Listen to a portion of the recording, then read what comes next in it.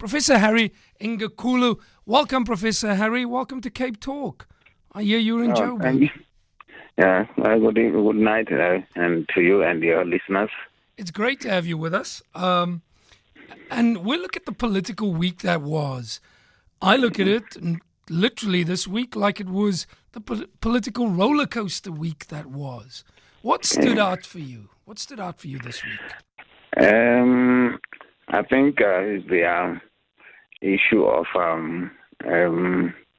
undeclared political campaigning with people within the ANC, those who are vying for the leadership of the ANC, is one of the things that actually I noticed, which has been going on for some time. But at least they intensify when you pick up the newspaper medias and other social media, like electronic media. You find that those are the issues that are occupying the minds of a number of people.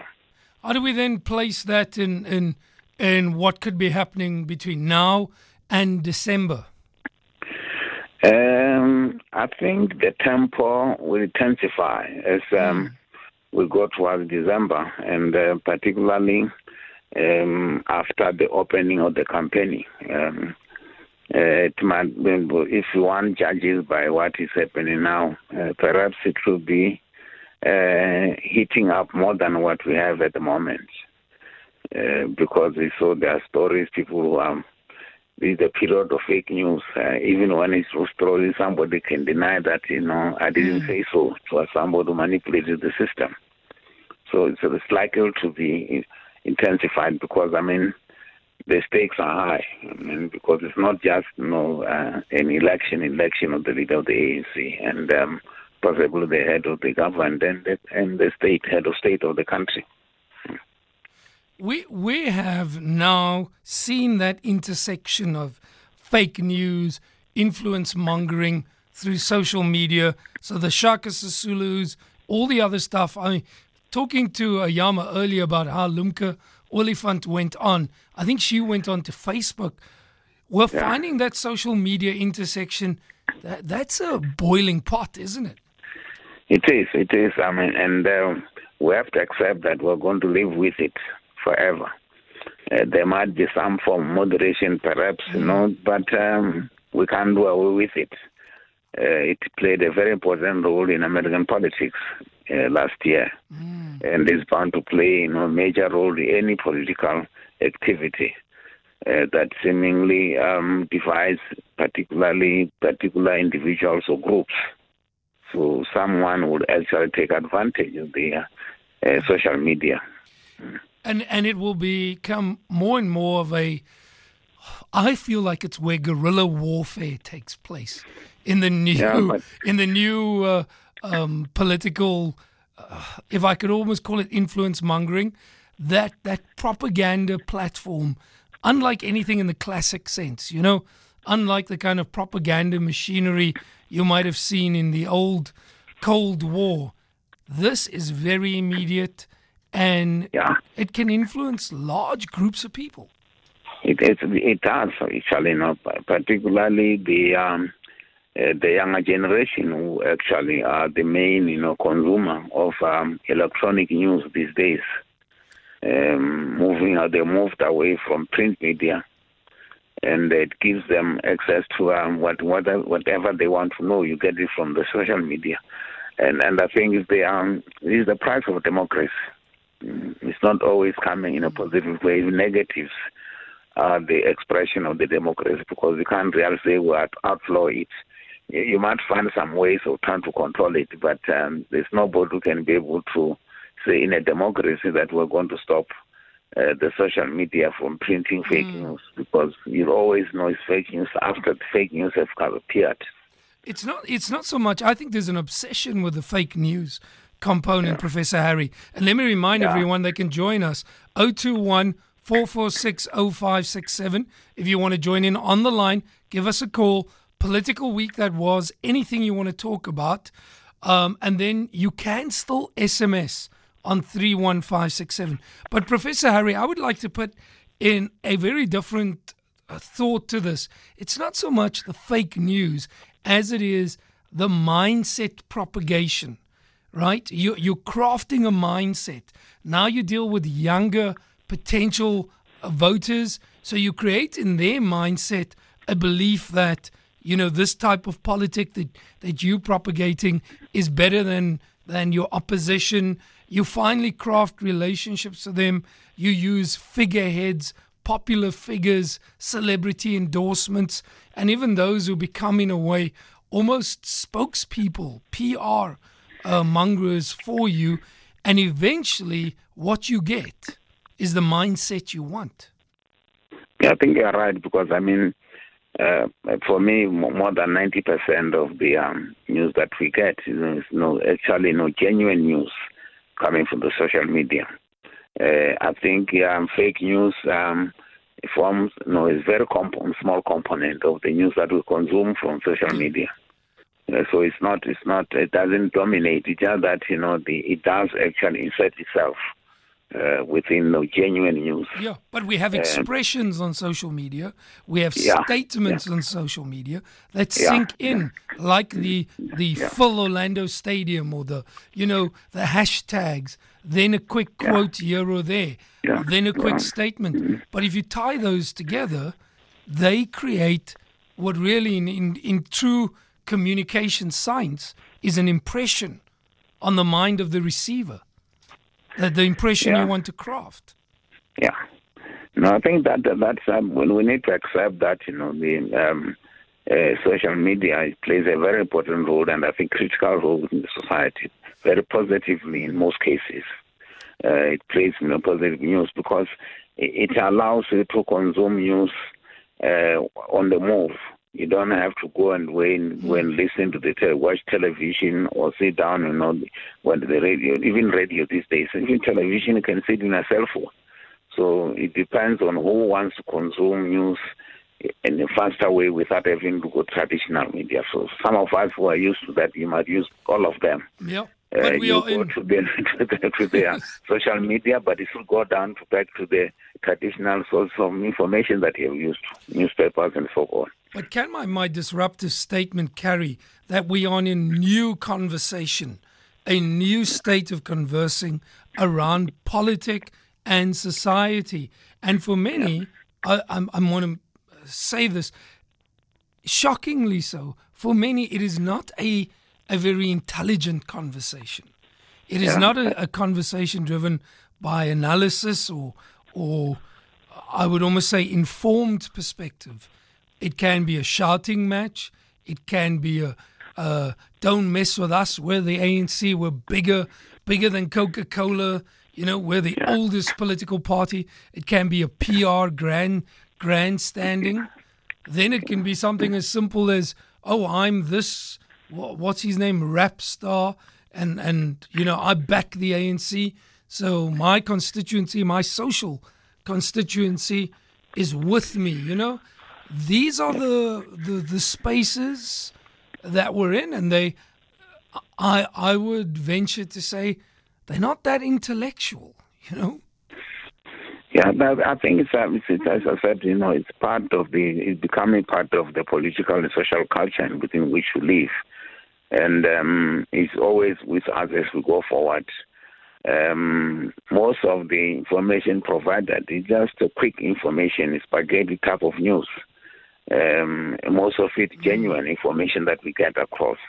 But of course, in some instances, there's no depth in analysis, just presenting the information as people see it. And that has got a very important impact on those who want to make their views, their minds regarding a particular social and political direction.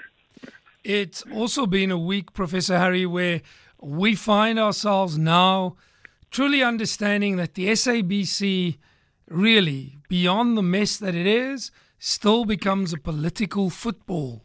There's the draft report, and then there's walkouts, and then there's the fact that this report does not have recommendations yet.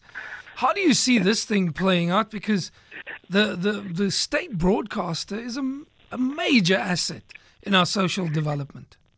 Yeah, and I think the SABC has always been, struggling to emerge as an independent, thinking state entity. not only in South Africa, but I think it's a worldwide phenomenon. Even some of the mature television radio stations in the industrialized countries, they always find themselves caught up within the political dimension of the activity. But I think what is encouraging now is that people are beginning now to talk openly and challenge the manner in which the SABC have been operating. This investigation perhaps has been the best in analyzing the problem with the SABC. Not that it's new to people like you in the media and society in general. People have already known that has been the direction. But I think, Parliament has been forced to consider this possibly a problem that we've been facing because Parliament has been dodging discussing the issue of SABC until recently. But we've also been dodging the actual role of the SABC in our social development.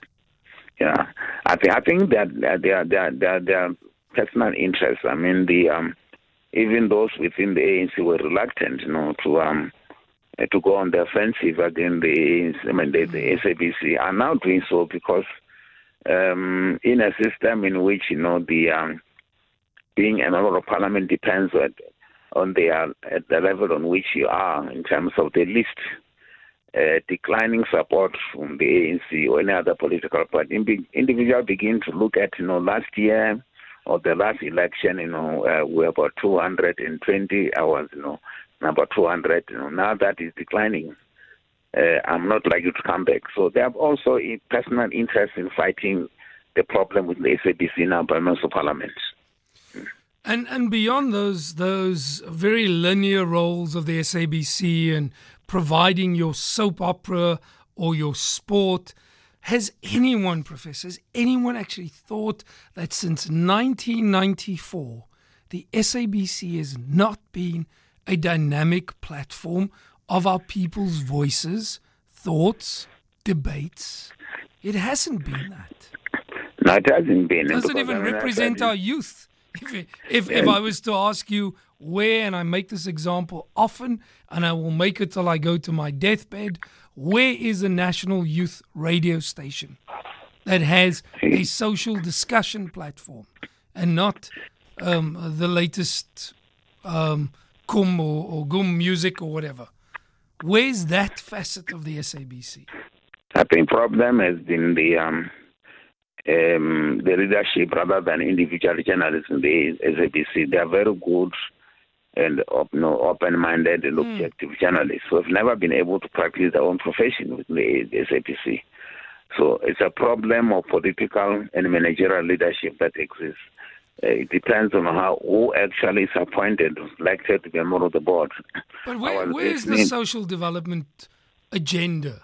Where is the media patriotism that says, I agree with you, there might be brilliant journalists, but that's fine. Yeah. Journalists will go where they think there's news and stories, and most of the time they're being investigative or reflective. But what I'm talking about is the multi-purpose, dynamic social platform for debate, discussion. Even our intellectuals should be heard on things like SAFM, or our young people should be in social debate on a national radio station that's more than popular music. We don't hear voices and mindsets. Yeah, but the control of information and knowledge is the most effective weapon that those who are in charge are able to determine what you think, how you think, and for how in what environment. So any state information organ is always a subject of political manipulation by anybody. Whether it's the ruling party, opposition party, they want to have hands and so on. Even the media, particularly in the mainstream media that we have, which is controlled not by government but the private sector. Well, we've got the best. It determines the type of information that we have, which are called that. It becomes a weapon for systematic emptying of the knowledge that people have and the replacement of the knowledge that is acceptable by those who are in charge. But we're not even having cultural discussions. We're not even hearing our poets. We're not even hearing our lost indigenous music. What we are getting, and it is sad, I'll use a world-class example. And this is not because the one is better than the other, but just diversity in media. So if you were to take the BBC, it's split up into various social cultural offerings that says there's an offering for young people, here's an offering for classic music lovers, here's an offering for radio dramas, here's an offering for political debate, here's an offering for sport, news and views. There is certainly, even in a natural media mix, even the opportunity for cultural diversity. But it BBC has been the subject of political attempt to manipulate it completely, using the funding mechanism that is being used. So, I mean, for me, the BBC has always been seen as an independent entity. But when you look at sometimes, in the manner in which news, is being reported, you can see that, they are actually partisan. But I'd like to say that's always going to be the case around news. Yeah. But what I'm talking about in our social development, and I mean our social development, we're not developing a country of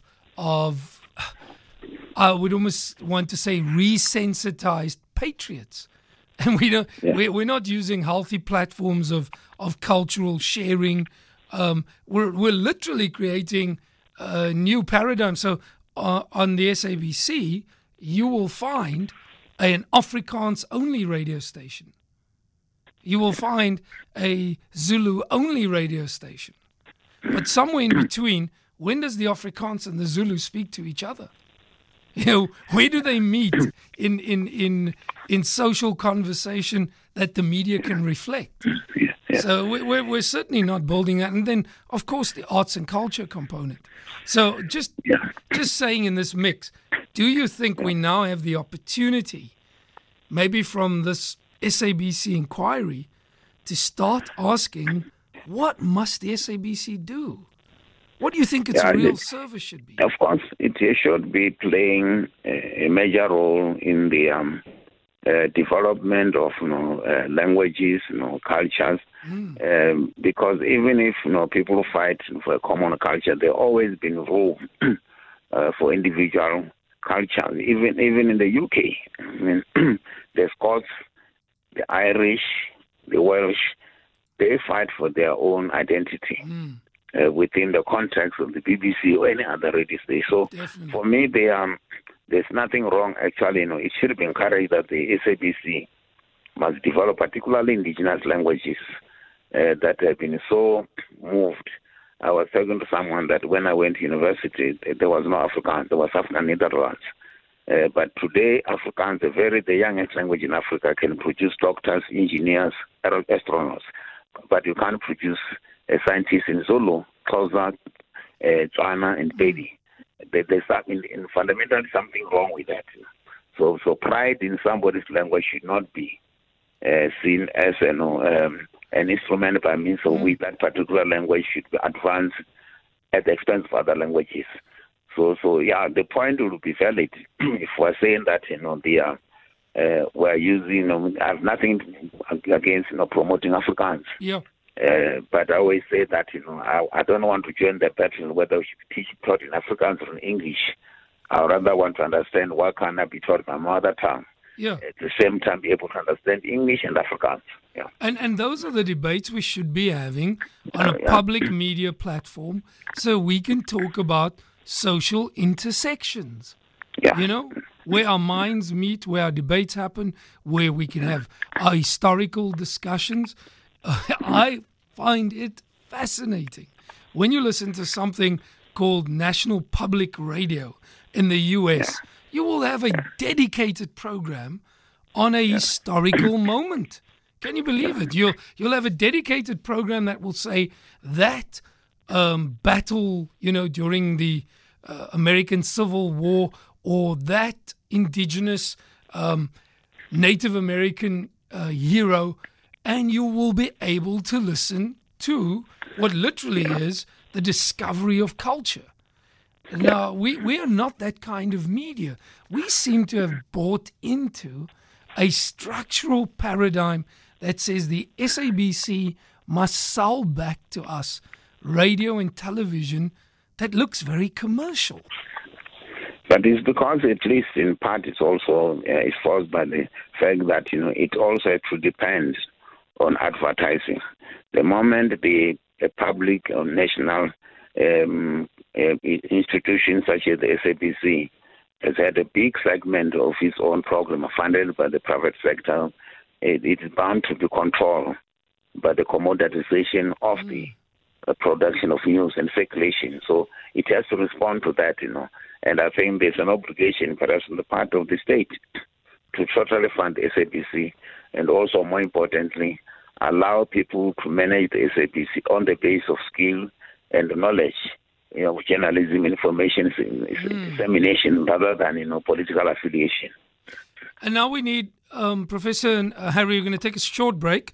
Professor Harry Nengwe Kulu is with us. He is our political commentator of the week that was. What was your political week like?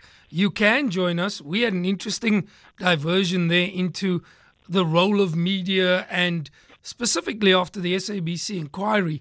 I'm pretty shocked that all of it can just be put into that one box of politicization or corruption. But I think there's a bigger issue. How does it serve the people? So please do come online, 021-446-0567. You can join the conversation. Anything that you want to talk about, we would love the political week that was. What did you look into? And then there's one more thing. Malabongwe, my favorite soap opera is the ANC Youth League. Wow, what a soapy. What a soap opera. If you really want to watch a soap opera with drama and statements that just, it's like a family, that has these very rebellious young cousins and brothers and sisters.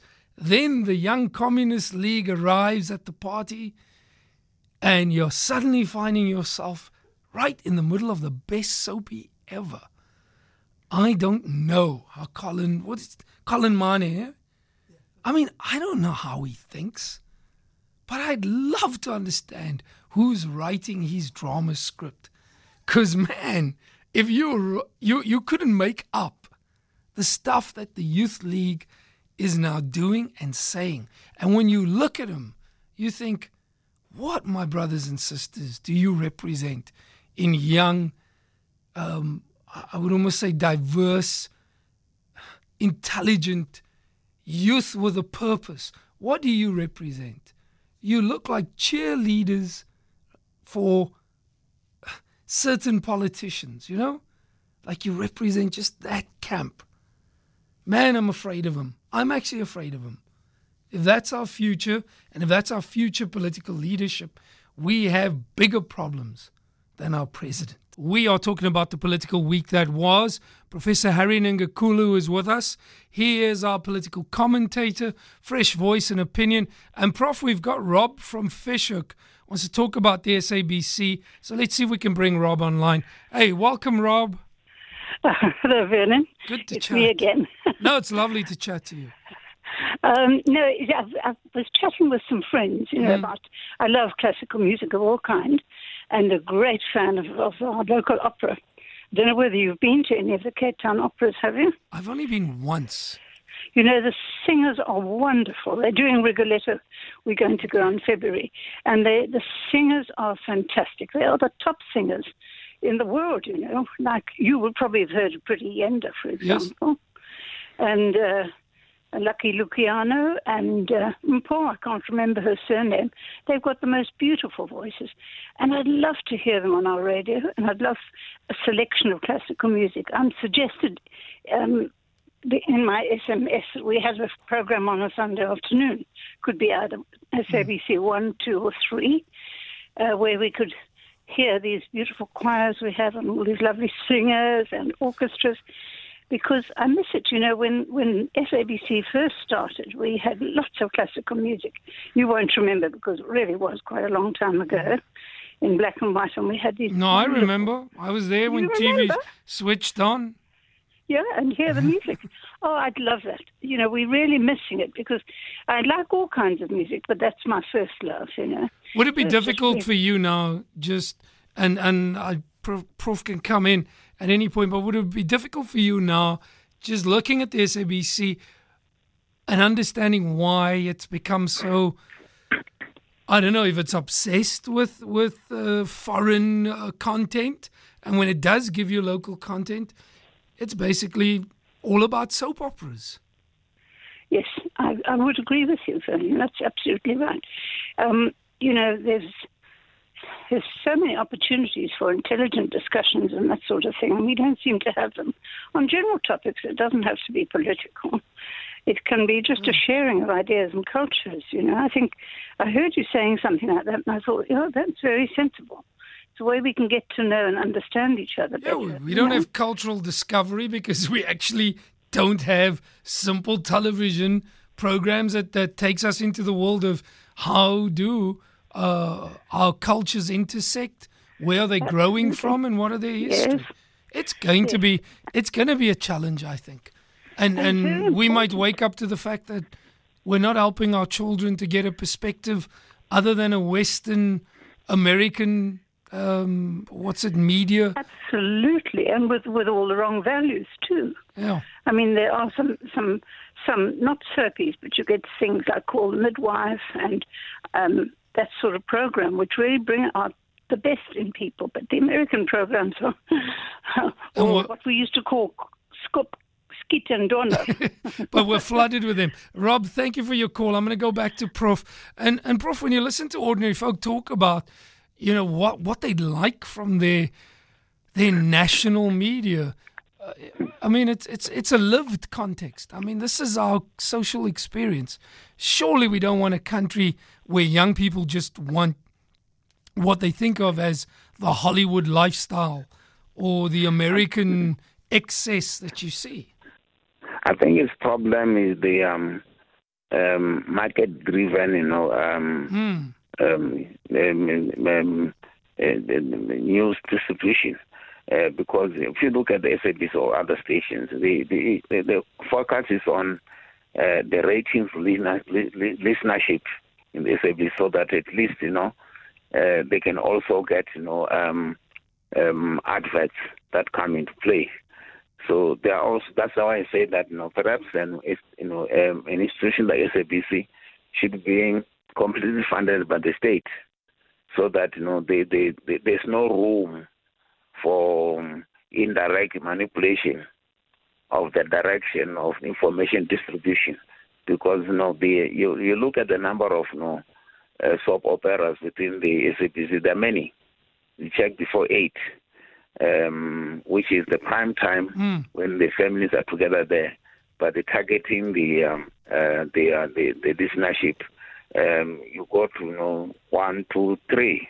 It's all occupied by the dramas that take place there, which are mainly highly commercial, even if they were not highly foreign. But also that they doesn't give any room for more in-depth discussion of this type of thing, that the type of thing that you get from the BBC you can listen to. Yeah, so and wouldn't we need a little bit? And I'm sure in your work, in the social political discussion isn't just about political parties, Yeah, no. That's more important. I was talking to somebody that the era of political discussion of the 70s and 80s is gone.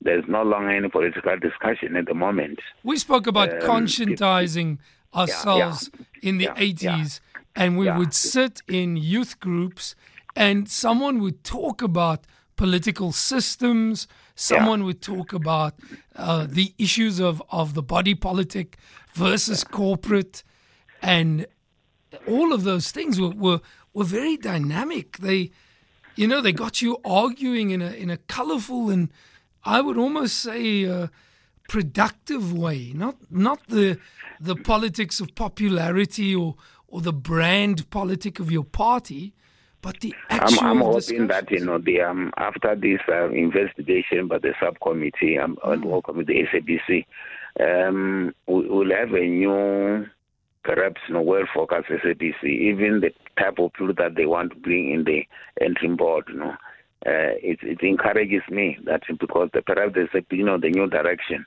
But I also wanted to comment. I agree with those that they are not recommendations, because to give recommendations before people are asked to make input, those who have been interviewed, would have led to a situation in which if they get very militant and well thought out inputs from those who have been interviewed, they will have to change recommendations. Perhaps it's better for the ad hoc committee to wait until those who actually were called before the committee have actually responded to the draft report that the SABC has produced. So you feel it's practical not to put the recommendations in till you have the responses? Yeah, because they still have to send this report before they finalize it. To those people who have been interviewed, the former chairperson, Dr. Ngubane, had self-threat legal action, which is right. But I think, to be fair enough, they must be given. That's why, of course, even the public protector has got that type of approach. Preliminary report given to the people to make comment before finalization. So for me, it would have been to put the cart before the horse if there's a recommendation. And then they get input from the people who have interviewed with more information, relevant complaints, then they have to change again the recommendation. So it will make sense for them to wait for those inputs to be made in and then finalize the report. I want to say that it's good that they wait, but surely this is going to influence even the president on the level of, or the presidency, on the level of the next, SABC board. They cannot get away with what's been done before. No, it won't be the same SABC that we emerge now. It might have some other weaknesses, but it won't be the same because there's been a public disclosure of the problems, and there's been an acceptance of that there are problems, even within political parties. It's not only the SABC, but even the other parties, because the problem the SABC are not only the problem of the ANC, they're also problems of political parties, individuals who want also to move their own inputs. That direction of the news should be this way. So we might end up with a better, perhaps, SABC than we had had before, since 1994. I want to, in the limited time we have with you, talk about some of the figureheads that, all the tension around Ria Piecha is climatic now that the Clarkson inquiry is saying she's not fit to hold office. Hello? Prof, what do you make of Ria Piecha's current state? Now the inquiry into her has found she's not fit to hold office. Yeah, I think it's one of the things that is accepted. I think one of the good things after 1994 is that there's no longer any hiding place for public officials and individuals. She can also challenge, of course. She had so intended to do that, but nobody ever really thought that things could be better. I think there should be a move away from appointing civil heads of the SAPS or the correctional services. They must appoint these heads from the professional police officers in there who understand. She came into an environment that's completely different from where she worked. And I thought, and a number of people thought that way, that perhaps it was a mistake at the beginning, 94, 99, we could have focused on a civilian, appointee because we're trying to transform. But I think now that we have 21 years down the line, we must resort to the system appointing actually career police officers to be the police commissioners rather than somebody taken from outside. I appreciate that. And I must say, looking ahead into the next week, surely we feel this new American president's presence on global politics. Anything from your side on Trump? We've just been watching now live. He's signed another restriction bill on immigrants. He wants extreme I think he's the worst president they've elected, and I was watching him. the fact that he said they can be corrected by his generals and so on, Sure. indicates very clearly that he's not prepared for that. He doesn't know. He's a very naive, person who thinks that he can develop a national American economy. It is no longer possible. This is the era of monopoly capitalism. Sure. There's no room for even America. It survives because of even Mexico might be a small country, but they still need Mexico. So for me, is that to rebuild, reintroduce a national economy in America, it's the highest level of naivety that I've ever had. It's not possible. This man is a very dangerous figure in global politics, and in what will be his first 100 days, he has been very destructive on his own home front. Problem with him, but his problem is that he wants to keep Muslim out of America, but he forget that the Americans live in Muslim countries. So if they don't, they've got to deal with it. Yes. Yeah, you have to deal with that. You see, it's as if it's a one-way traffic. Like they say, yes, the blowback is your citizens it's not a one-way suffer. traffic. It can't be dealt in that way. So you could just see that in a period in which the international economy has got problems. The industrialized countries resort to racism in order to try to resolve their own problems. Professor Harry, problem that is there. Yeah. Thank you for your time, sir. Thank you for being with us. We appreciate your perspective. Professor Harry Nengwe Kulu is in Johannesburg.